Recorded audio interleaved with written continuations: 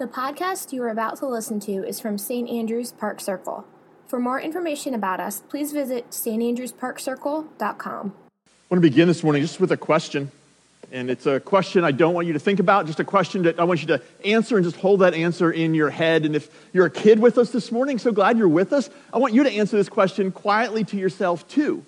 Here's the question, ready? Who are you?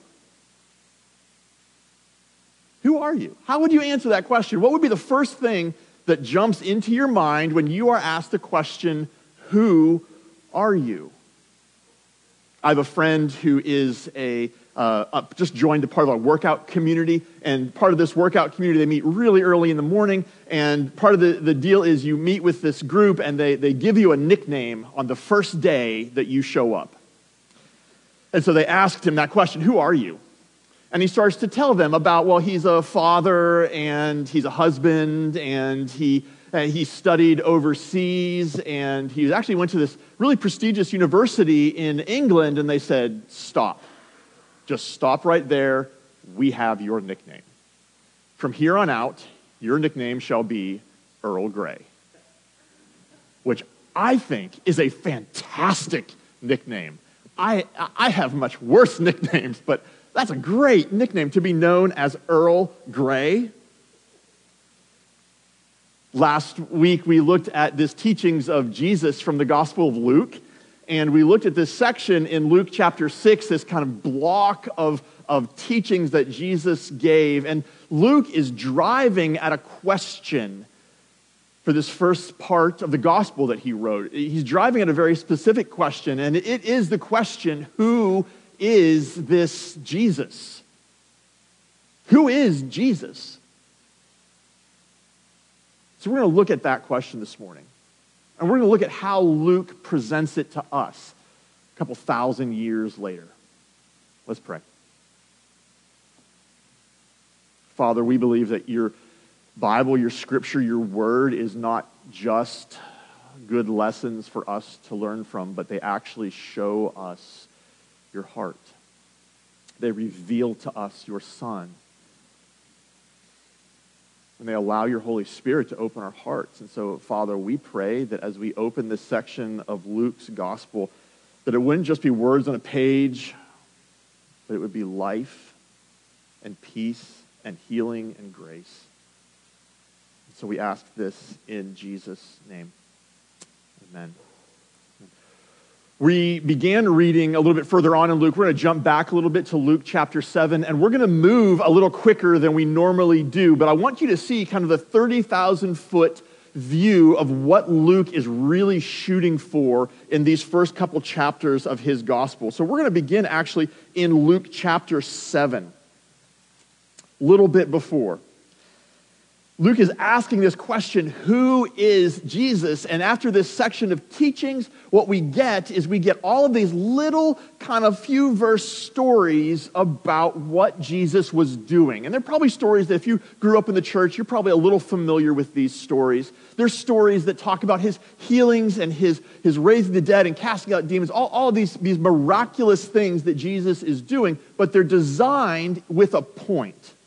And that point is to get our hearts to ask this question, who is Jesus? And so in Luke chapter 7, verse 1, we have him healing this servant of a Roman centurion. And it kind of prompts our hearts that we know the Romans were the enemies. They were an occupying force in Israel. So who heals the servant of their enemy? Who is this guy, Jesus, that is healing the servant of his enemy? Moving down a little bit further, Luke chapter 7, verse 11.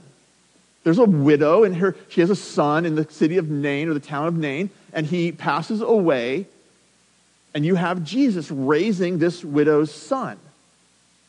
Who is this that calls the dead back to life? It brings back this memories of Elijah the prophet, and Elijah raised this widow's son, and now Jesus is here raising this widow's son, but there's more to this, because where Elijah used his prayers and some of these rituals, Jesus does none of that.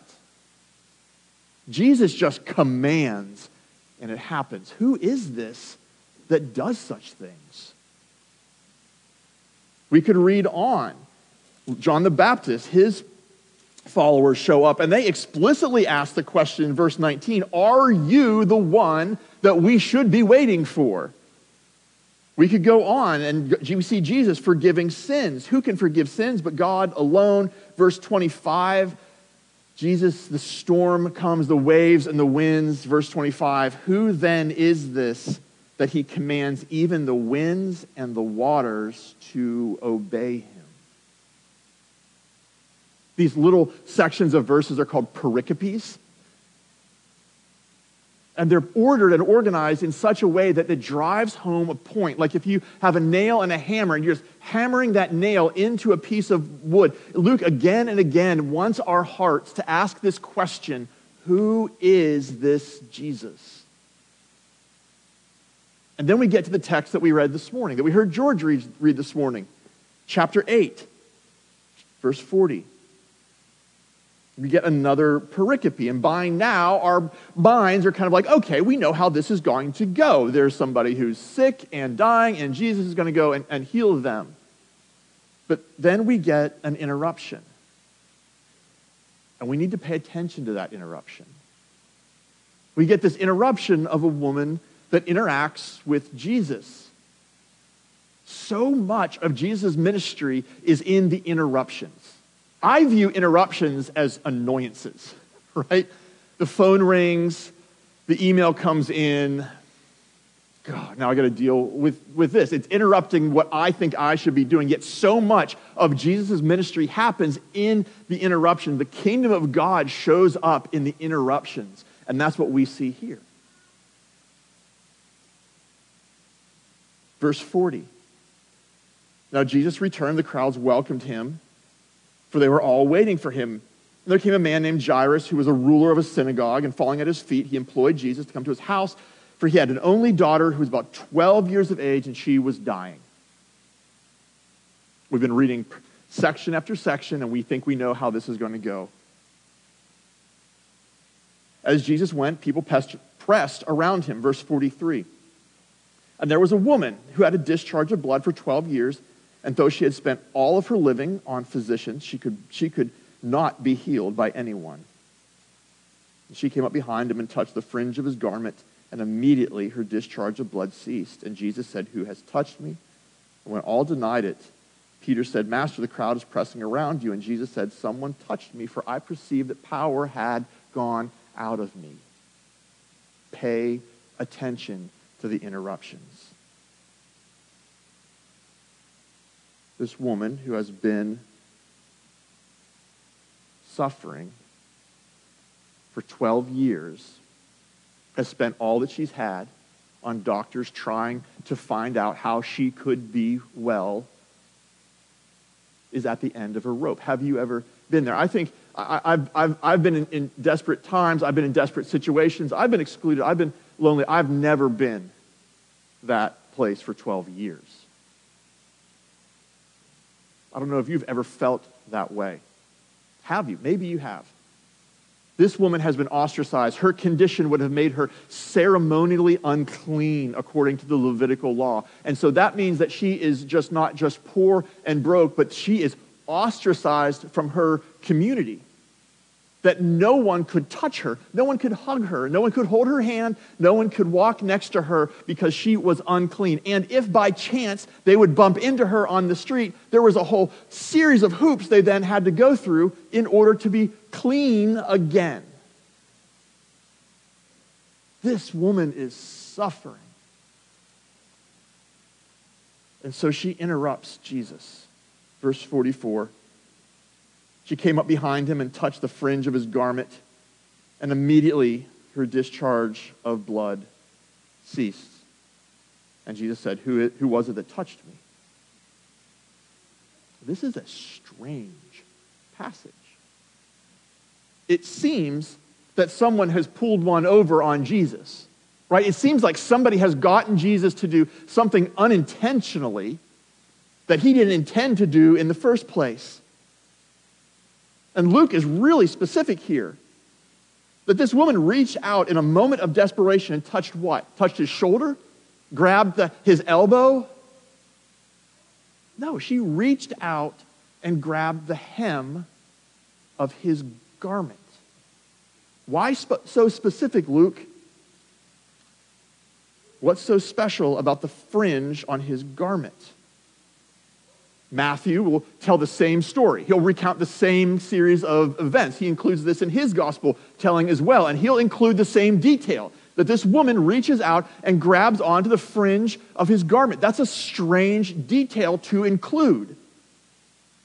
Mark, in his gospel, chapter 6, verse 56, says this, "And when he, Jesus, came into these villages and cities or the countryside, they laid the sick in the marketplaces and implored him that they might touch even the fringe of his garment. And as many as touched it were made well." What's going on here? Matthew, at the end of his gospel, would say this about the religious elites of their day. They do all their deeds to be seen by others. For they make their phylactery boards long and their fringes long, and they love the places of honor in the feast and the best seats of the synagogue. Here's another reference of fringes as this act of display, that there's something going on here. To understand exactly what is happening, we need to go way back into the Old Testament. We need to go to the Levitical laws, to the Pentateuch, the first 5 books, to Numbers chapter 15 to be exact. This is what Numbers 15:37 says. "The Lord said to Moses, 'Speak to the people of Israel and tell them to make tassels on the corners of their garments throughout generations, and to put a cord of blue on each tassel in the corner, and it shall be a tassel for you to look at and remember the commandments of the Lord, to do them and not to follow after your own eyes.'" So the people of God were to make tassels. They were to make little fringes on the bottoms of their garments as a way of visually remembering the promises that God had made to his people, the covenants, the commandments that God had made to his people. So what is this woman really reaching out for? She is reaching out to lay hold of the commandments of God. There is power that resides in the strong promises of God because they point to something and they point to someone. Let's jump back ahead into Luke again. Verse 45 of chapter 8, and Jesus said, "Who was it that touched me?" And when all denied it, Peter said, "Master, the crowd surround you, they're pressing in on you." But Jesus said, "Someone touched me, for I perceive that power has gone out of me." And when the woman saw that she was not hidden, she came trembling and falling down before him and declared in the presence of all the people why she had touched him and how she had immediately healed. And he said to her, "Daughter, your faith has made you well. Go in peace." Here's how Luke is answering the question we asked earlier: who is Jesus? There's not some secret magic in the fringe of Jesus' garment. No one pulled one over on Jesus and got him to do something he didn't want to do in the first place.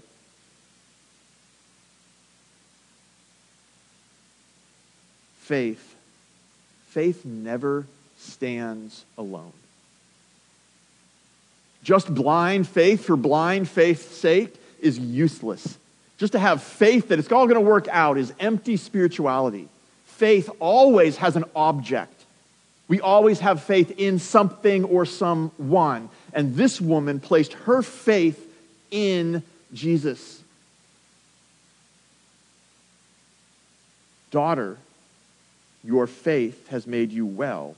Go in peace. What is the object of your faith this morning? Is it faith in the fashion statement of Jesus?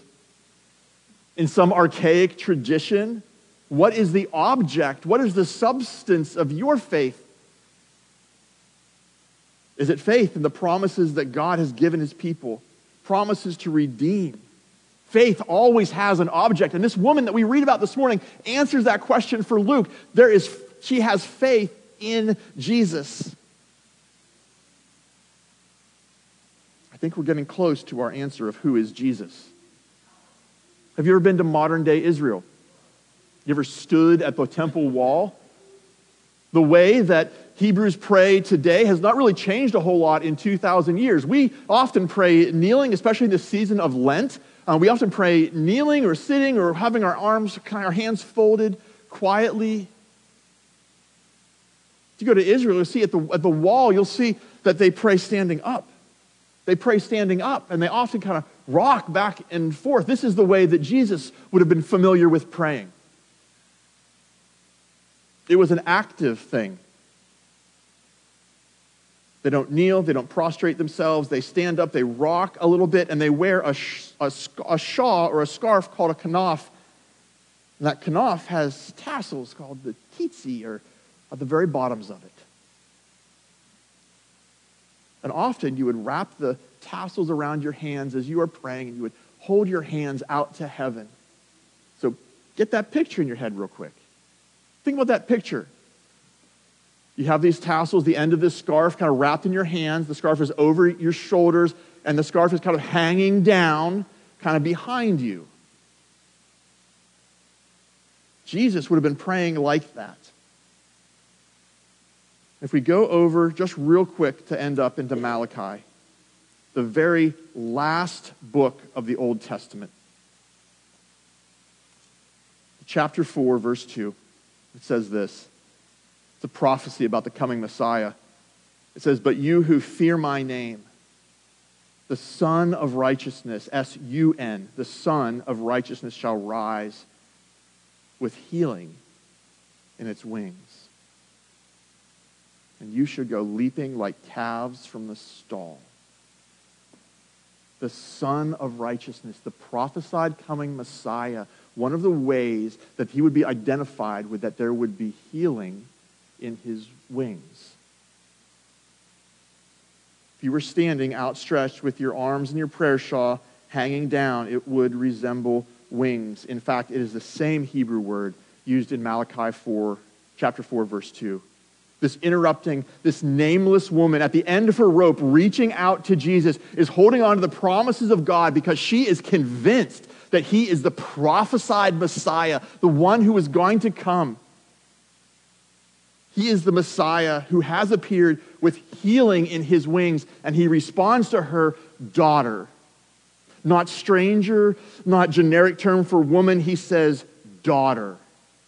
Revealed, now uncovered, now made whole, your faith has healed, your faith in him, in Jesus, has healed you.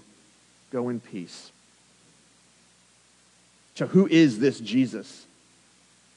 He is the Son of Righteousness who has risen with healing in his wings. He is the long-awaited Messiah who has come to usher in a kingdom which we have been called to.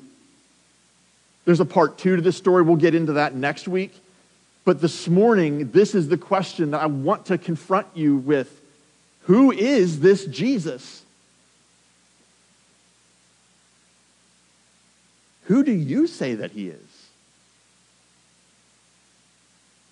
C.S. Lewis has this wonderful quote. He says this, quote, "I'm ready to accept that Jesus is a great moral teacher, but I don't accept his claim to be God.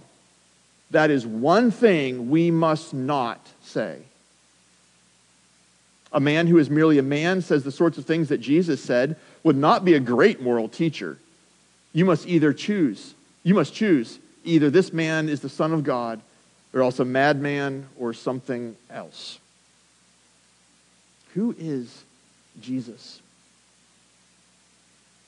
Luke wants us to know. If you have walked through life asking that question, then my encouragement is inviting you to seek that answer and to see by faith. But not faith to have faith, faith in someone, faith in something that has happened 2,000 years ago, faith that is we are preparing to celebrate as we walk through this season of Lent with its long confessions and purple cloths as we walk towards the joy of Easter. We end our sermons just with a practice, something that you can engage in this week. As Anna Catherine comes this morning, I would love to encourage you this morning. Go back to Luke chapter 7. Take one of those short stories, one of those pericopes, one of those Small moments. Take one a day. Read through it slowly, intentionally. If you don't have a Bible, come find me afterwards. I have a Bible. We'll give you a Bible. But ask that question, who is Jesus? Who does Scripture say that he is? Is he the Son of Righteousness with healing in his wings? The time after the sermon is often called an offertory. And it is a time where you can just sit and listen to hear what's going on in your own hearts. We don't have places like that in our culture these days. But I want to invite you to take the next few minutes and ask of your own heart, who is this Jesus? Let's pray.